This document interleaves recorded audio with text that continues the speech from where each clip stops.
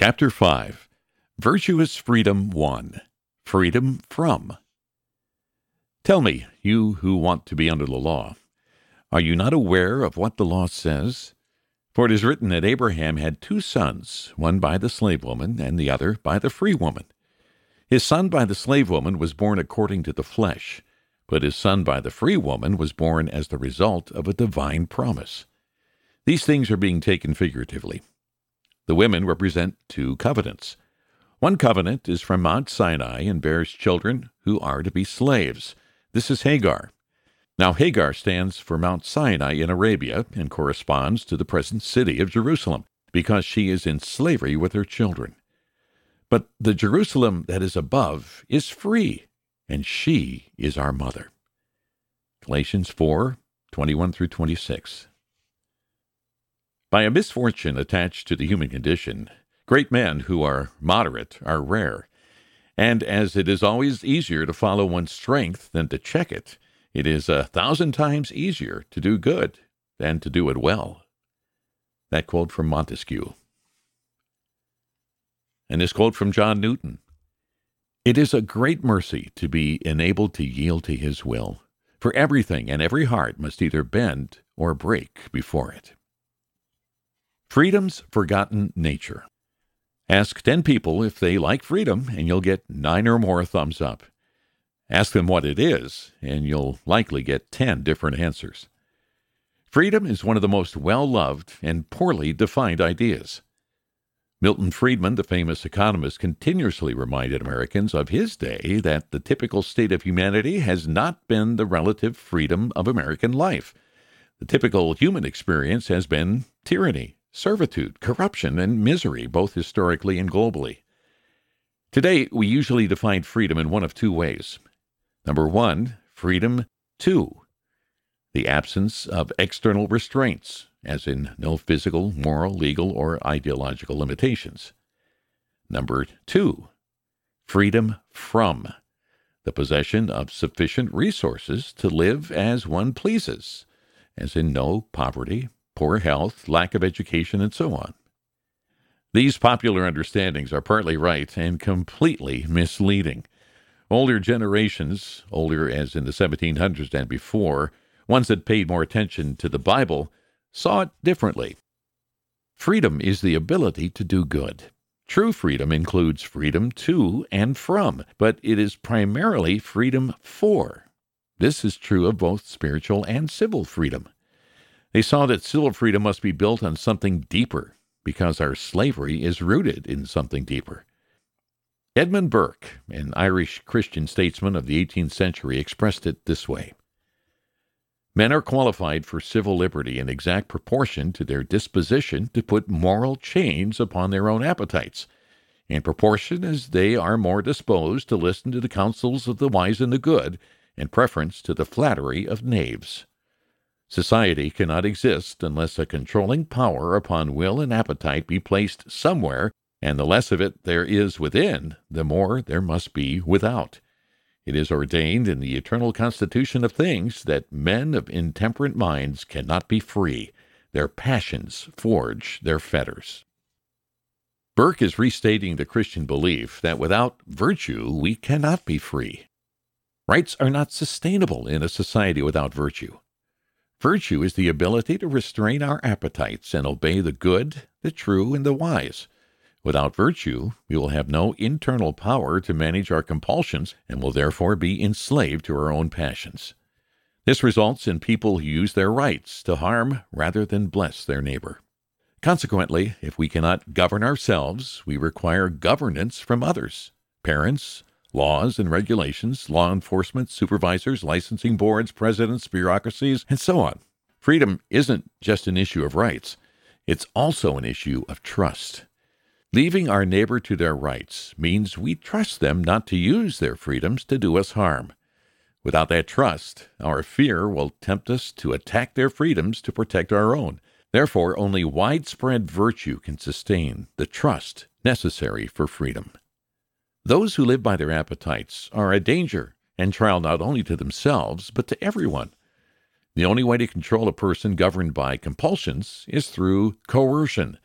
some kind of external incentive or threat that demands cooperation. Coercion, of course, whether by good laws or bad tyrants, isn't a real solution. Sinful humans are as bad at governing others as we are at governing ourselves, and when the power to coerce others is laid in our hands, it leads all too reliably to corruption. Notice the progression. Compulsion leads to coercion, which leads to corruption. Most people have heard Lord Acton's famous quote, "Power tends to corrupt, and absolute power corrupts absolutely." Abraham Lincoln claimed power was an even greater trial to character than all forms of hardship. He said, "Almost all men can stand adversity, but if you want to test a man, give him power." Coercing others tends very rapidly toward the slavery of tyranny. Only supreme virtue has a chance at using power justly, so power and coercion can never solve the problem of a lack of virtue. This is why the American founders took such care to divide up power in government. They did not hope in governance to protect our freedom. They knew that widespread personal virtue is the only possible basis for civil freedom. In fact, virtue is the only basis on which any relationship can proceed with freedom, because it's the only sound basis for trust. It's the foundation of love. This principle of American civil government was developed from the Bible. This is because the basis of civil freedom is the same as the basis for all freedom, whether social, spiritual, or moral.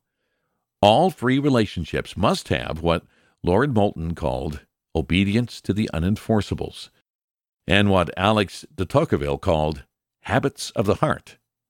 Virtue must be upheld and developed by an internal impulse, causing us to love the good. Reflecting on the work of the Founding Fathers, Os Guinness includes a third element to accompany freedom and virtue. He describes these three as the golden triangle of freedom.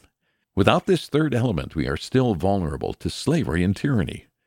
With it, freedom and virtue can grow and grow together. This third necessary component is faith. So, how does it work? The golden triangle of freedom. God has lovingly shaped the world so that divorcing freedom from virtue cannot produce happiness, gratitude, hope, or justice. Seeking freedom as liberation from moral restraints requires rejecting virtue. This always leads to anarchy, and anarchy always leads to tyranny and slavery. Liberty, which is the presence of freedom, cannot last without virtue. Conversely, the full practice of virtue requires liberty, because doing something praiseworthy requires that you have the option to do evil or leave the good undone. Liberty and virtue depend on each other. Yet, while these two depend on each other, they are powerless to create each other. That's why a third thing is needed: faith. Think about it. Freedom is a status, not a direction. Freedom needs something to stabilize and direct it, or it can just as easily be used for evil as for good. That stabilizing thing is virtue, which the Bible refers to in various places as godliness, holiness, and righteousness. But where do we get virtue? It's certainly not automatic in humans. Humanity's normal state is more vicious than virtuous. Virtue has to be forged. But by what? Only faith in something else can forge true virtue. The American founders applied these biblical principles to the nation, recognizing the following. Golden triangle of freedom. Number 1, faith, or religion, is necessary to create virtue. For virtue to exist, faith is required. Number 2, virtue directs and sustains freedom. For freedom to be supported, virtue is required. Number 3, freedom is the best environment for sincere faith and healthy religion. For faith to thrive, freedom is required. The third relationship may not be obvious. Faith, especially Christian faith, thrives in freedom, but becomes corrupt when it is forced or it is captured by a culture or state. Religious faith is most sincere and free from corruption wherever it's wholly voluntary and not associated with any governmental power or cultural pressure. This environment leaves only the right elements, truth, beauty, and goodness, as motivations to believe and follow it. It is only with these motivations in place that faith can have the greatest effect on promoting virtue in people and consequently maintaining the integrity of our liberty. These three, faith, virtue, and freedom, all require and strengthen each other. Yet it begs a question. Faith in what? Does the object of the faith matter? Of course it does. Trusting sin or idols doesn't forge virtue, it empowers vice. There is a faith that not only saves, but also liberates, both socially and spiritually. It's the good news about Christ. In the previous chapter, we referred more broadly to this faith as having the mind of Christ. To understand how this faith in the gospel uniquely saves and liberates us, we need to understand more of what the Bible tells us about our spiritual slavery. Understanding our slavery. In biblical terms, our most basic slavery is that we live dominated by the cravings of the flesh. Ephesians chapter 2, verse 3 says, "All of us also lived among them at one time, sinful and demonically deceived, gratifying the cravings of the flesh and following its desires and thoughts. Like the rest, we were by nature deserving of God's wrath." In our typical state, we not only gratify the flesh, but we were guided by what it wants. That is, the flesh dominates our thoughts and feelings while we gratify its cravings almost compulsively. This enslaves us by controlling us from within, even while we think we're free. Peter said it this way: "The false teachers promise them freedom, while they themselves are slaves of depravity. For people are slaves to whatever has mastered them." 2 Peter chapter 2, verse 19. That's the bottom line. Whatever masters you is your master. If we don't master our cravings and compulsions, they will master us. The more we gratify the cravings, thoughts, and desires of our flesh, the more they tighten their grip on our will and our character, the more they become our master.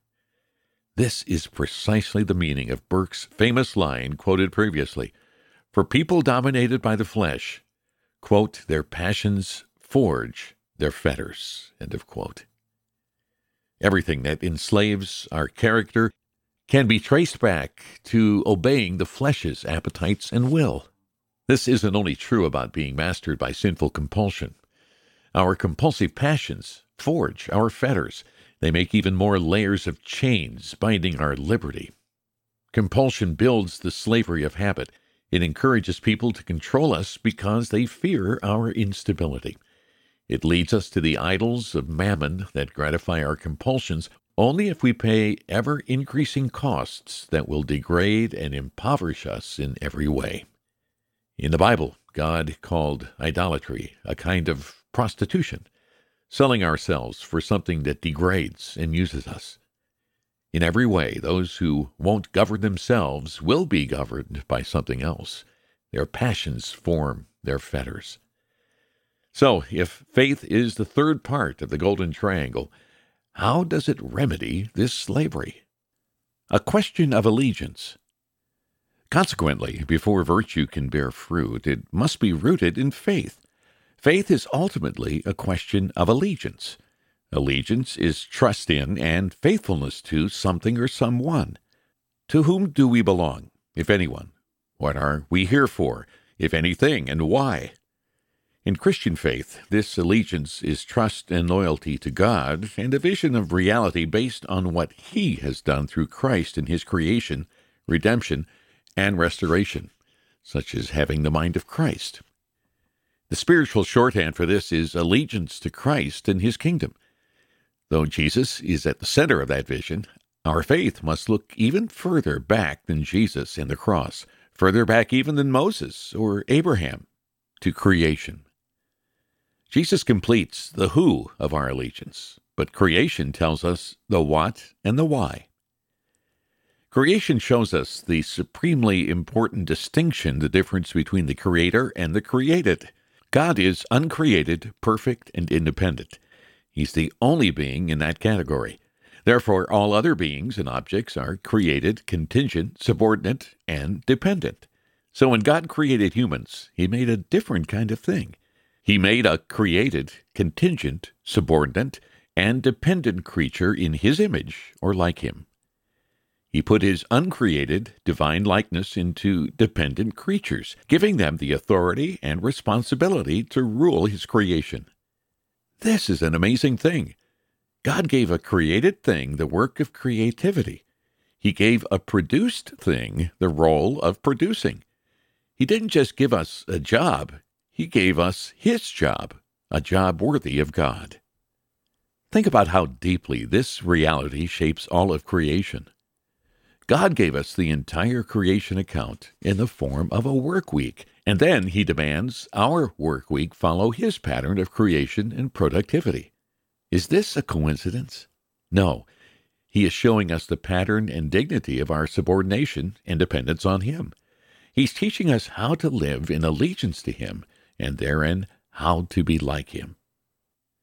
It's popular to insist that being fully alive and realizing our identity means believing we are not subordinate to or dependent on anything else for our meaning or purpose.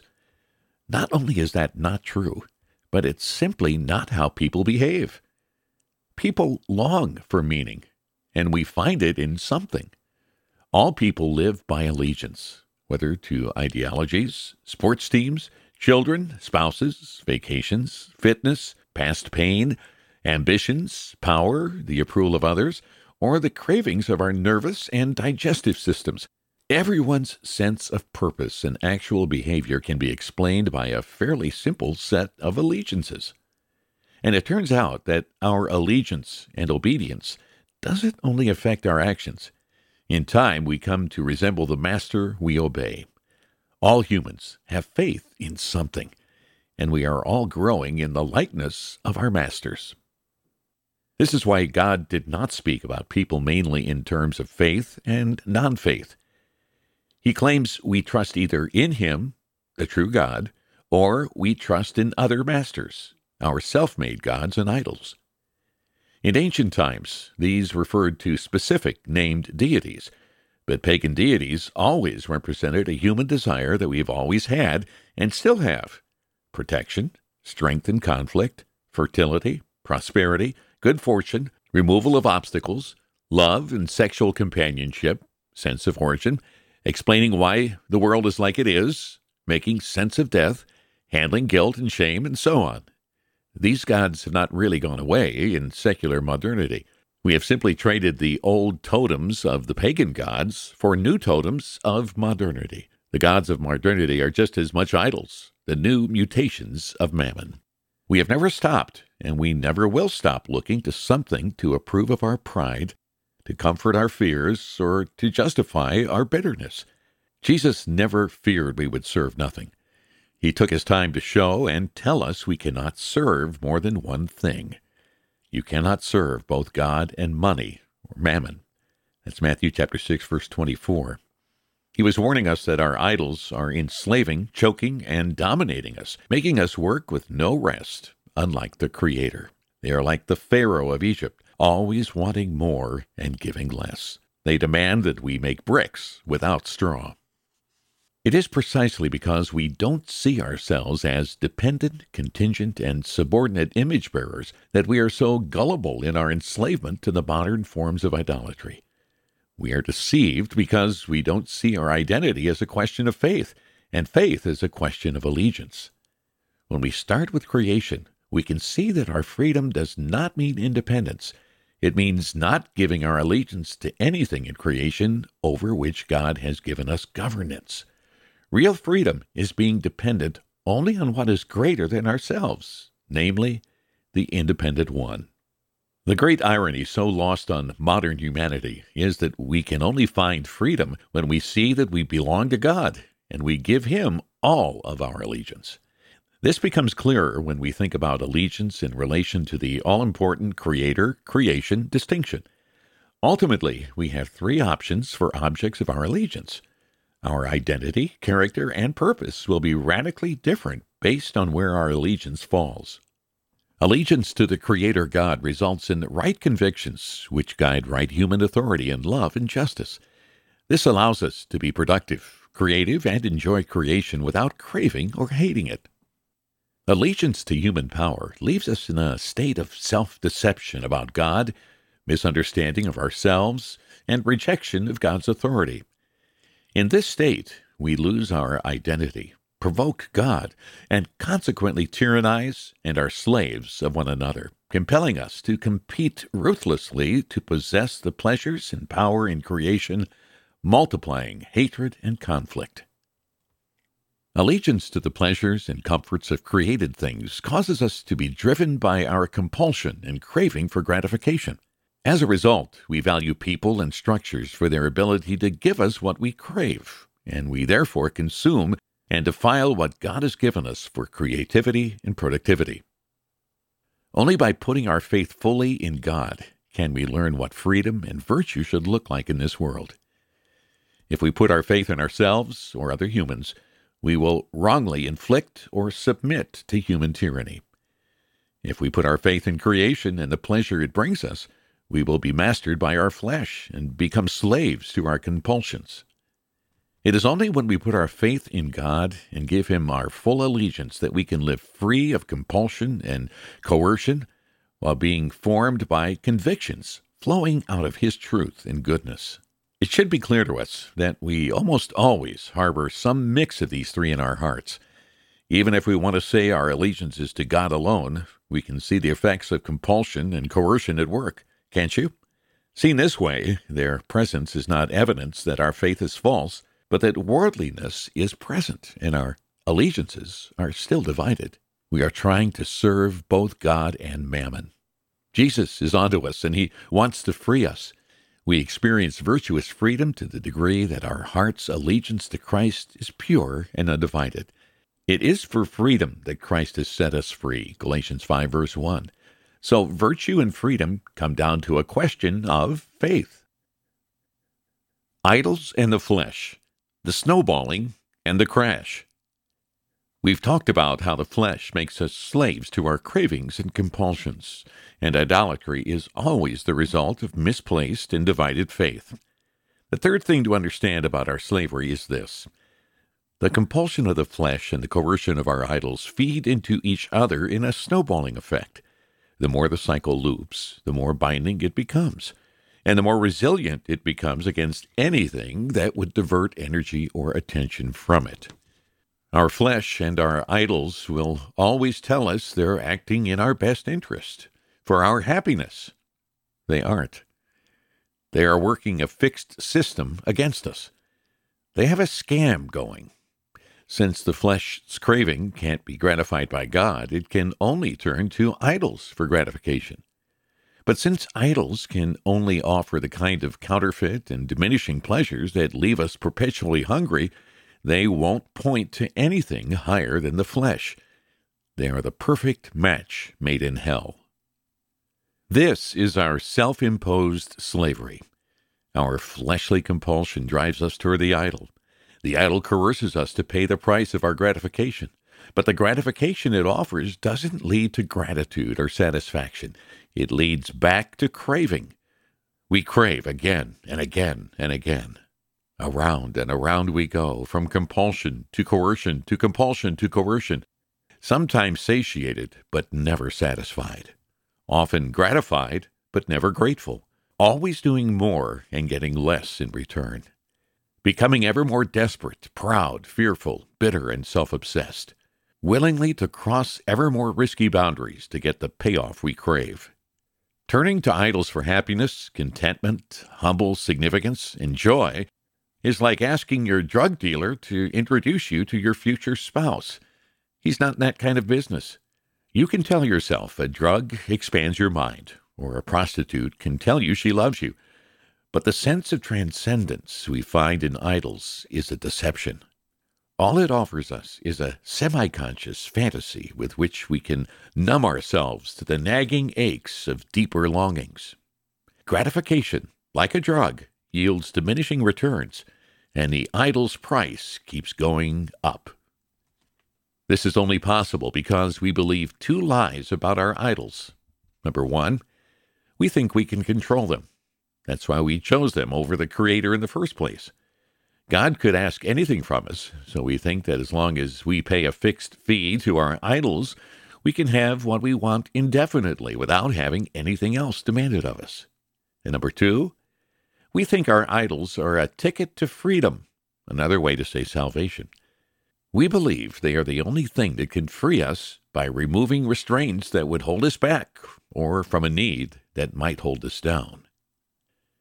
We've been listening to this slander of God for years. He's dangerous. He can't be controlled. He will ask too much of you. He's rigid and controlling.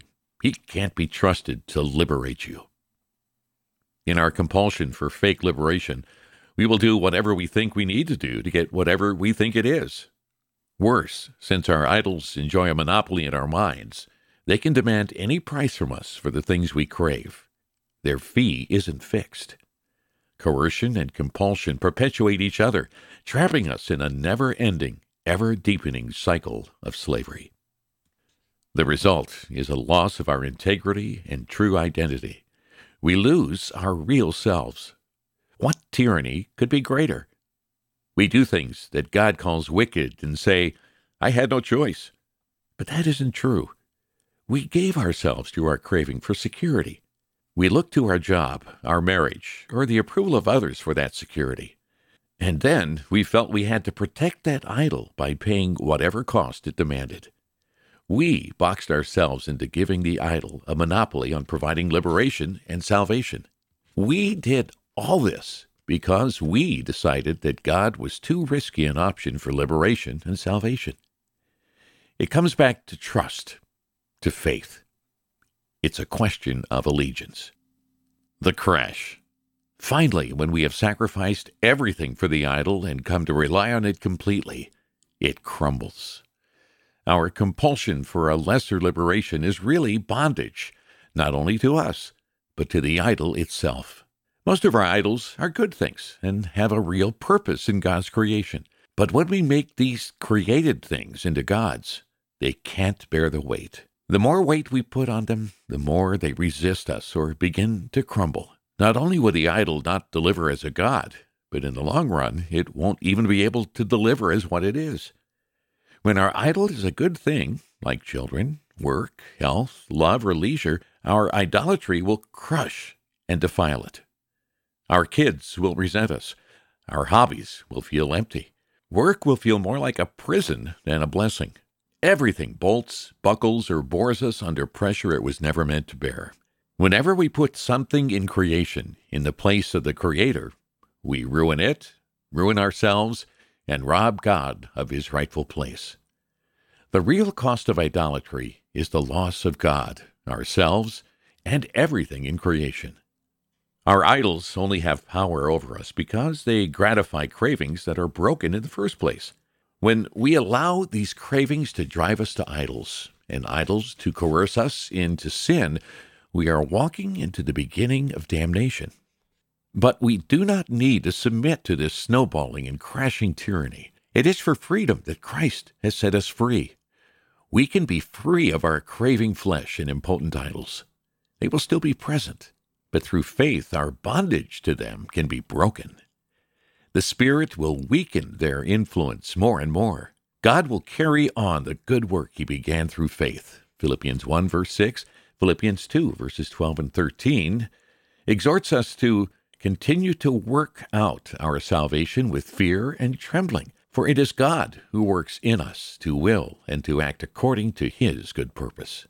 What began in faith proceeds by faith. Every advance against the compulsions of the flesh and toward virtuous conviction is an act of faith, a display of allegiance and loyalty to God as Christ, Creator and King. Faith in the God of creation and redemption will grow virtue in us. Virtue will direct and sustain liberty, and virtuous liberty is the best environment for the growth and health of deeper faith. To end this wading through the mud of our slavery, let us remember one truth we often forget. God gives, produces, and cultivates, while sin robs and destroys. Sin is ruthless and barren. It can extract good things, but it cannot make anything. It's like digging a mine into someone else's property, gaining only by stealing. Sin can only enrich us by taking something that's designed for another purpose. Every sin is a perversion of a good in God's creation. It gives a cheap gain by losing almost all of creation's value in the process, like a thief who pawns a stolen ring worth $10,000 for a quick $50. Sin contrives but cannot create. It's like eating seed corn God has given us to plant. It's an offense, a tragic waste, and a suicide. Yet, through faith, God's Spirit grows in us the tree of virtuous liberty that slowly bears more and more fruit over time, and from which more and more trees can be planted. From here, we can begin to discover the second half of our freedom. We have been freed from the tyranny of our sin, death, and our flesh. In the next chapter, we will examine what it is we were set free for.